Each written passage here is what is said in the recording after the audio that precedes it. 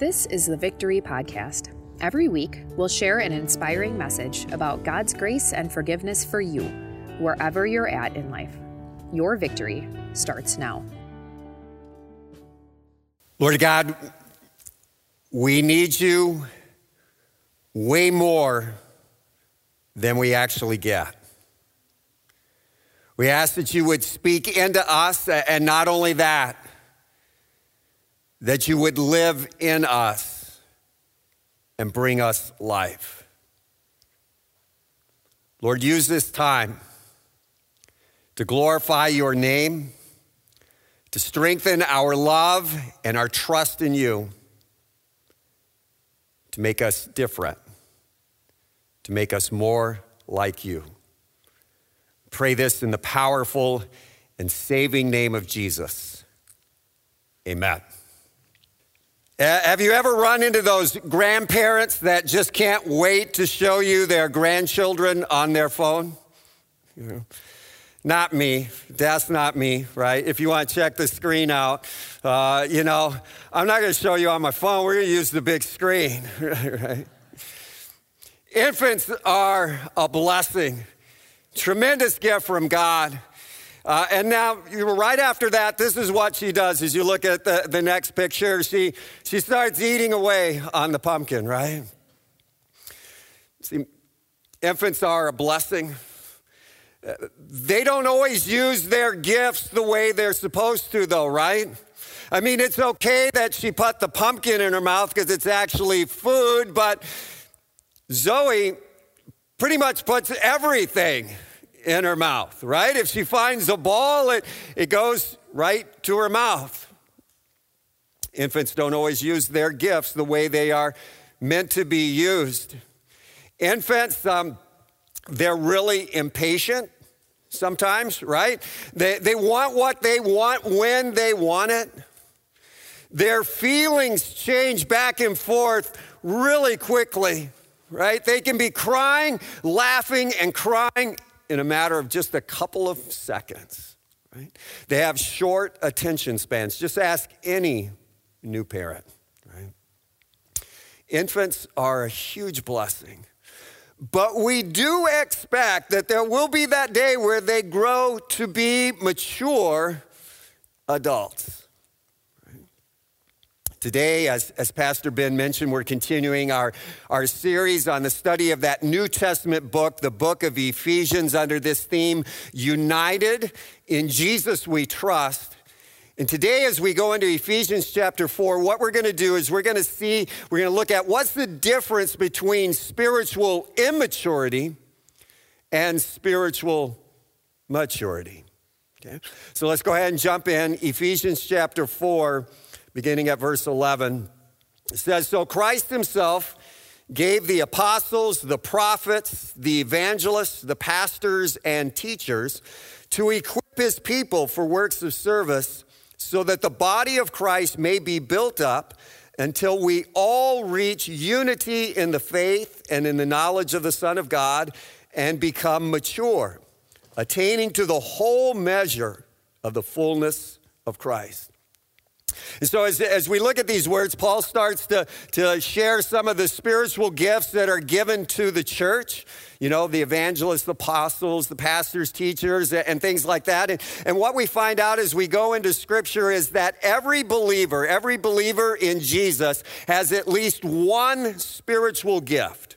Okay? A special spiritual gift from God. And as we look into the Scripture, there are about 20 different spiritual gifts that he shares among his people. And again, all the believers have at least one of those gifts. In addition to spiritual gifts, God gives us different strengths and abilities as well. According to Strength Finders, there are 34 different strengths and different opportunities and options of those strengths going back and forth. And in addition to that, according to the Enneagram, there are 9 different personality types. Again, with different subsets. And so as we look at that and think about it, 20 spiritual gifts, 34 different strengths, 9 personality types. This is wonderful. This is amazing. Only a creative and imaginative God would pour out so much blessing and so much opportunity and yet bring us all together with all that diversity and unite us as one in Christ. The problem is when we don't use those gifts, those strengths, those personalities in ways that they were meant to be used. The problem is, the issue is when we are spiritually immature. Do you know anyone who is spiritually immature? And don't you dare all point at me, right? Do you know anyone who is spiritually immature? This is what the Apostle Paul says in Ephesians chapter 4, verse 14. He says, check it out, then we will no longer be infants. Did you catch that? Paul said, we. This is the guy that God used to write basically half of the New Testament. This is the guy that God used to go on at least 3 missionary journeys throughout the then known world. And Paul says of himself, confesses of himself freely, that he is a spiritual infant, that he is spiritually immature. I want you to know that if Paul can make that honest confession of himself, that he's spiritually immature, then all of us, no matter our education or our experience, no matter whether we are young or old, or whether we have 150 plus IQ, or whether we are a pastor, we are all spiritually immature. Let's see if I'm right, okay? So I'll give you a couple of signs of spiritually immature people. Spiritually immature people know that they need to change, but they don't.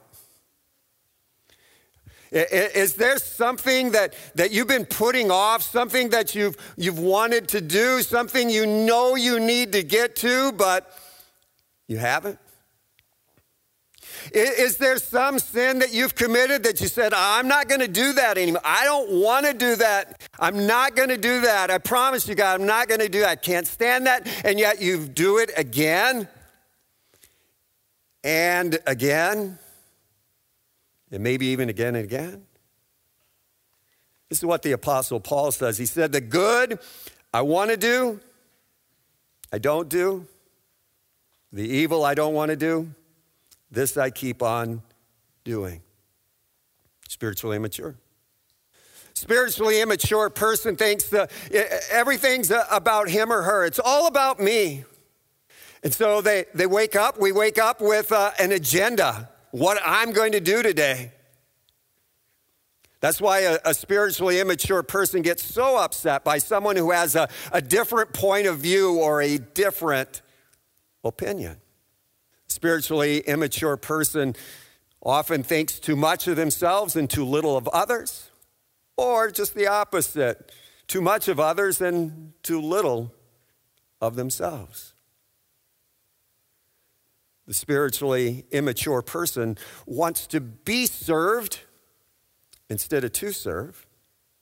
And sometimes, though, the spiritually immature person plays out in just the opposite way. They say, boy, if it's going to get done right, I'm going to have to do it. The spiritually immature person is always competing for love and approval. And sometimes that competition for love and approval, it plays out in jealousy. Now, we often can't see jealousy out there unless someone really blows it, right? But we know ourselves when we're jealous, right? We're holding it in, but it is burning in our heart. We're jealous. When we compete for approval and love, it sometimes reveals itself in insecurity. And insecurity, again, can reveal itself in many, many different ways, but here's one of the ways, by using the word but. Okay? She's a really good singer, but. He's a really good leader, but.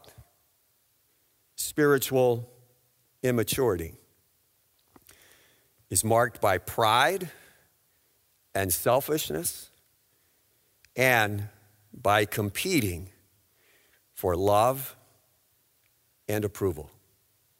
Do you know anyone who's spiritually immature?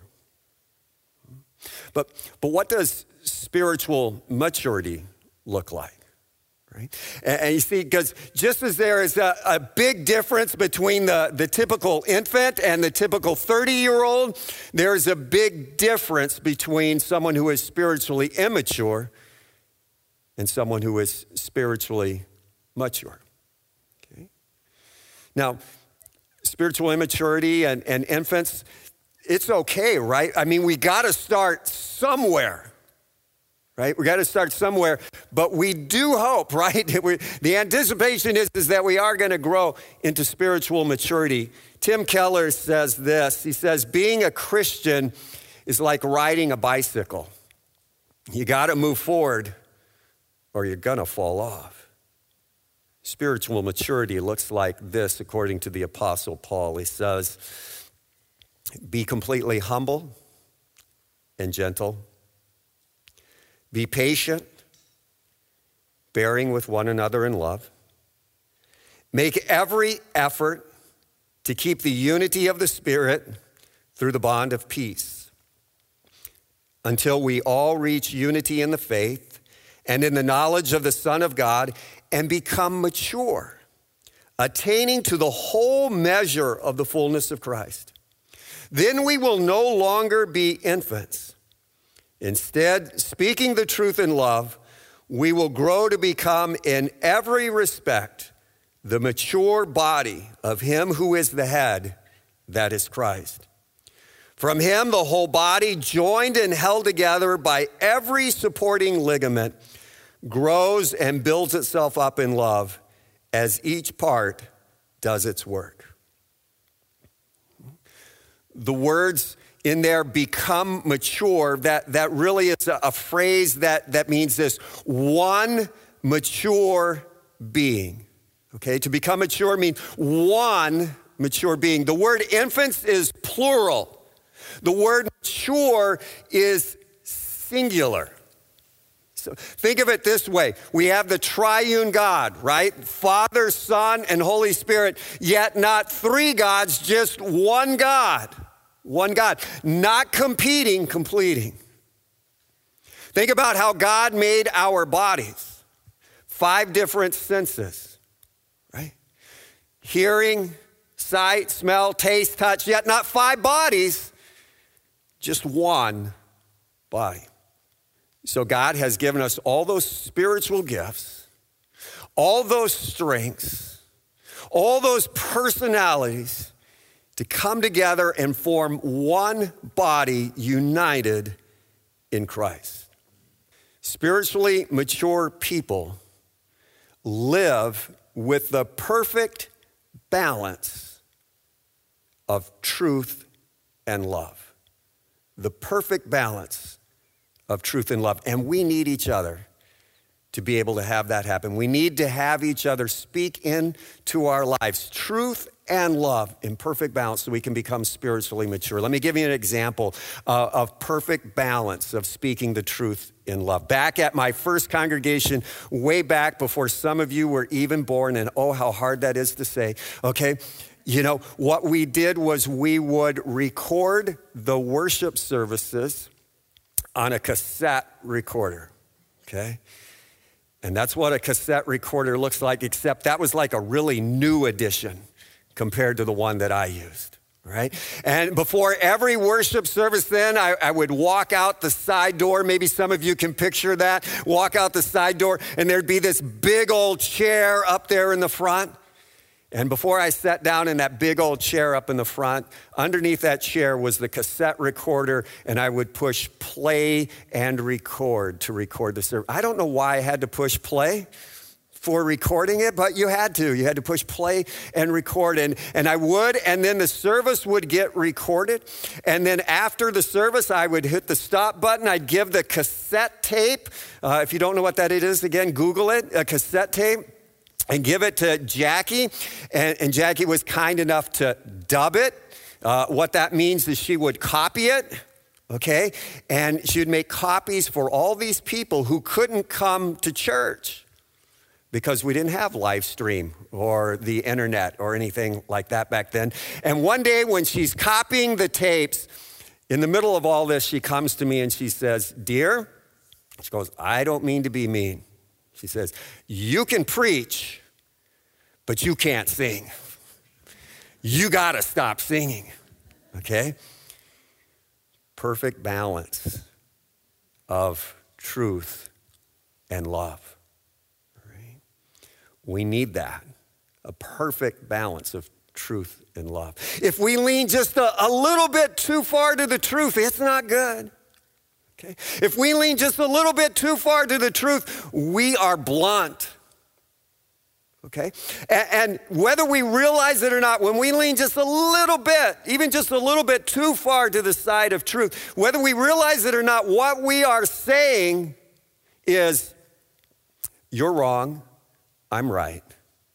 You're inferior, I'm superior. My way is better. In other words, what it's really saying, when you lean just a little bit too far to the truth, is it's really all about me.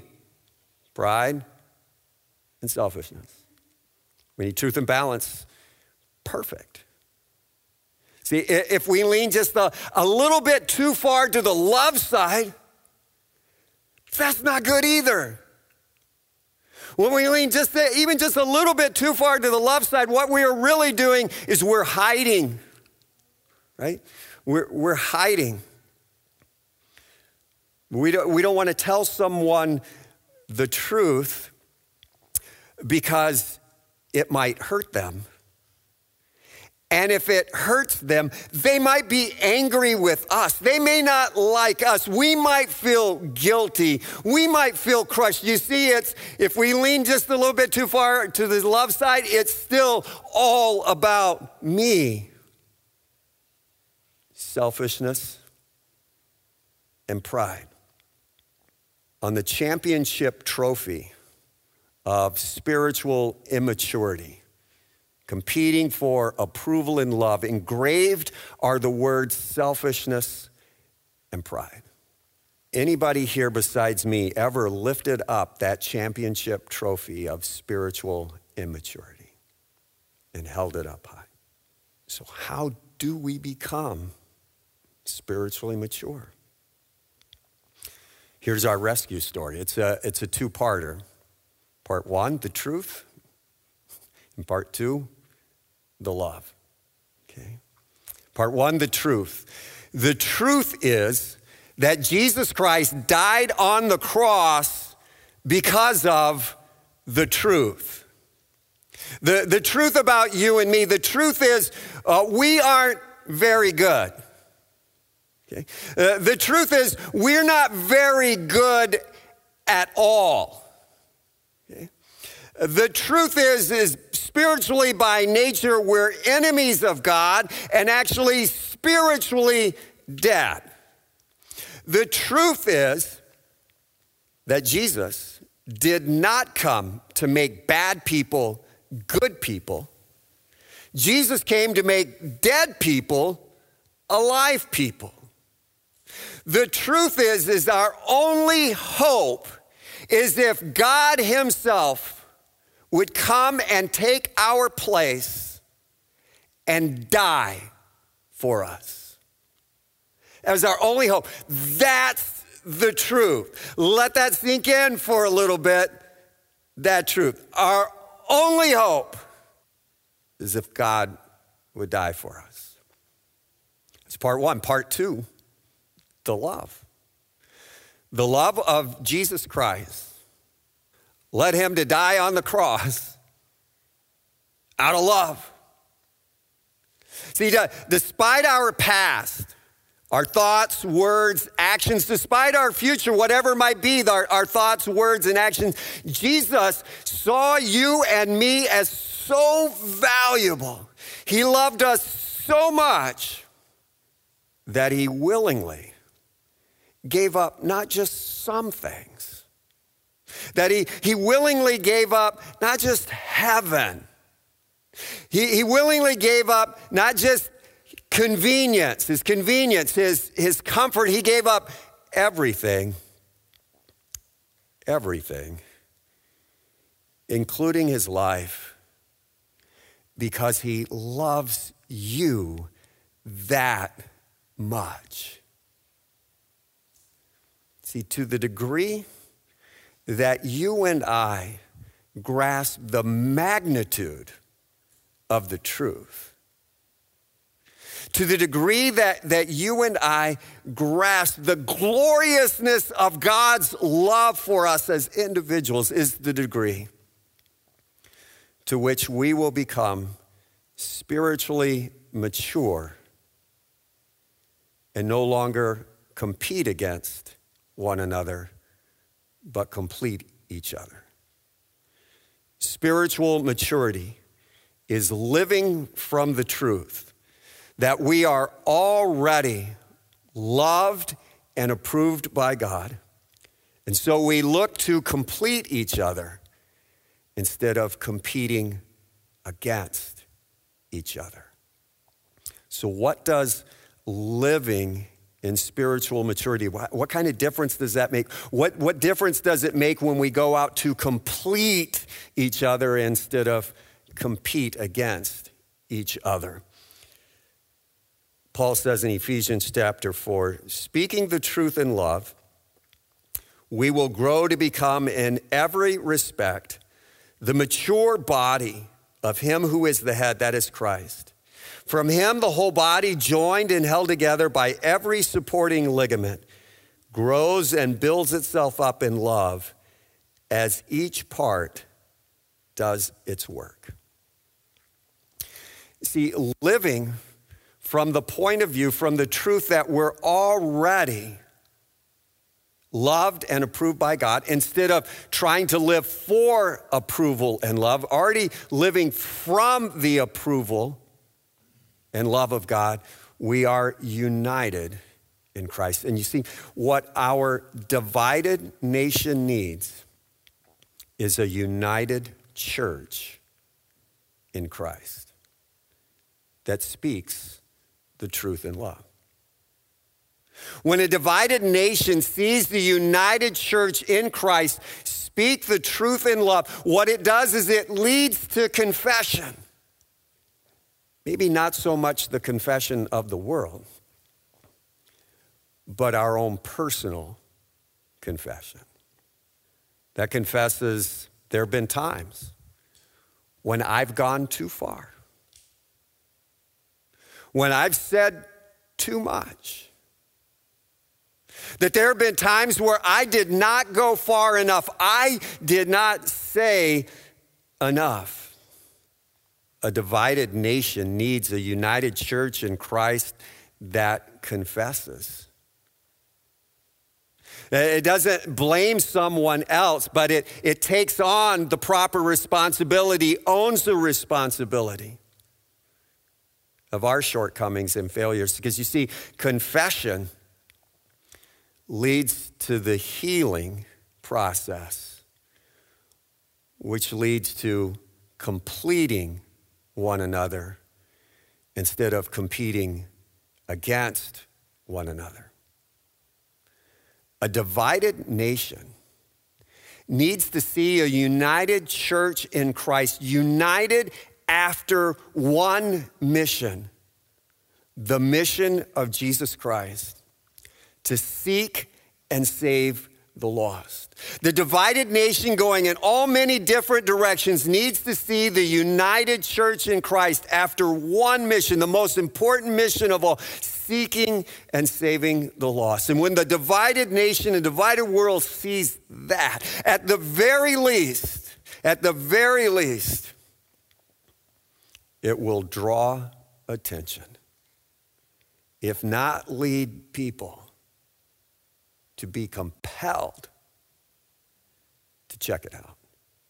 Living from approval and love will lead us to complete one another instead of compete against each other. And so for you and me, drilling down even a little bit deeper, a little bit more practical, what's it mean for us? It means that as we look at the weaknesses in our church, in our community, that we're going to think about how we can use the gifts, the strengths, and the personality that God has given to us to complete our church and our community. Let me give you a couple of examples that we can do, okay? And you don't have to do these, just a couple of examples. These might be something that you might want to do in your life groups or you might want to do as an individual, but here's one, right? For a lot of us here today, let's be honest. Our cupboards, our refrigerators, they're pretty complete. Not everybody's got it that way. Yesterday before worship, I was watching a football game and it scrolled down on the bottom of the screen something like 1 in 4 Wisconsin families with children don't know where their next meals are coming from. How can we complete those families?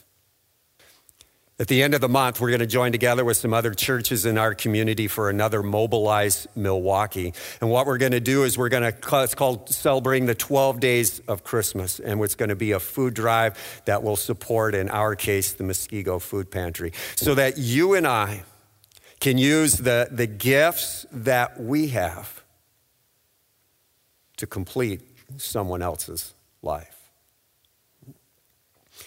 Another example for us is that for some of us here, already today, we're not even at Thanksgiving, for some of us, our Christmas shopping is already completed. Okay, and if it's not, we have a pretty good idea of what's going to happen. We're going to go to Amazon and we're going to pick out the gift and we're going to click on it and we're going to put it in our shopping cart and we're going to buy it and it's going to be paid for and it's already taken care of. But again, not every family's like that. And so this year, once again, we're going to do our Friends of Jesus toy drive, where we can use those generous gifts that God has given to us to be a blessing to others and help make their lives more complete. Okay. Those are just a couple of examples. The key thing for you and me is that you and I, living from the point of view, from the truth, from the point of view that we are already approved and loved by God, let's not compete. Let's complete. For united in Jesus we trust. I'm going to close our time together today with Jesus' prayer of unity and love for us. It's from John chapter 17, and I pray it along with Jesus for you and for me. And when we, see these words up here, this is Jesus praying for us. This is his prayer for us. Pray to his Father. Sanctify them by the truth. Your word is truth. As you have sent me into the world, I have sent them into the world. For them I sanctify myself, that they too may be truly sanctified. My prayer is not for them alone. I pray also for those who will believe in me through their message, that all of them may be one, Father, just as you are in me and I am in you. May they also be in us, so that the world may believe that you have sent me. I have given them the glory that you gave me, that they may be one as we are one, I and them and you and me, so that they may be brought to complete unity. Then the world will know that you sent me and have loved them, even as you have loved me. In your name, Jesus, we pray. Amen. Thanks for listening to the Victory Podcast, brought to you by Victory of the Lamb in Franklin, Wisconsin. For video sermon archives, more information about us, and to let us know how we can meet you where you're at, go to victoryofthelamb.com.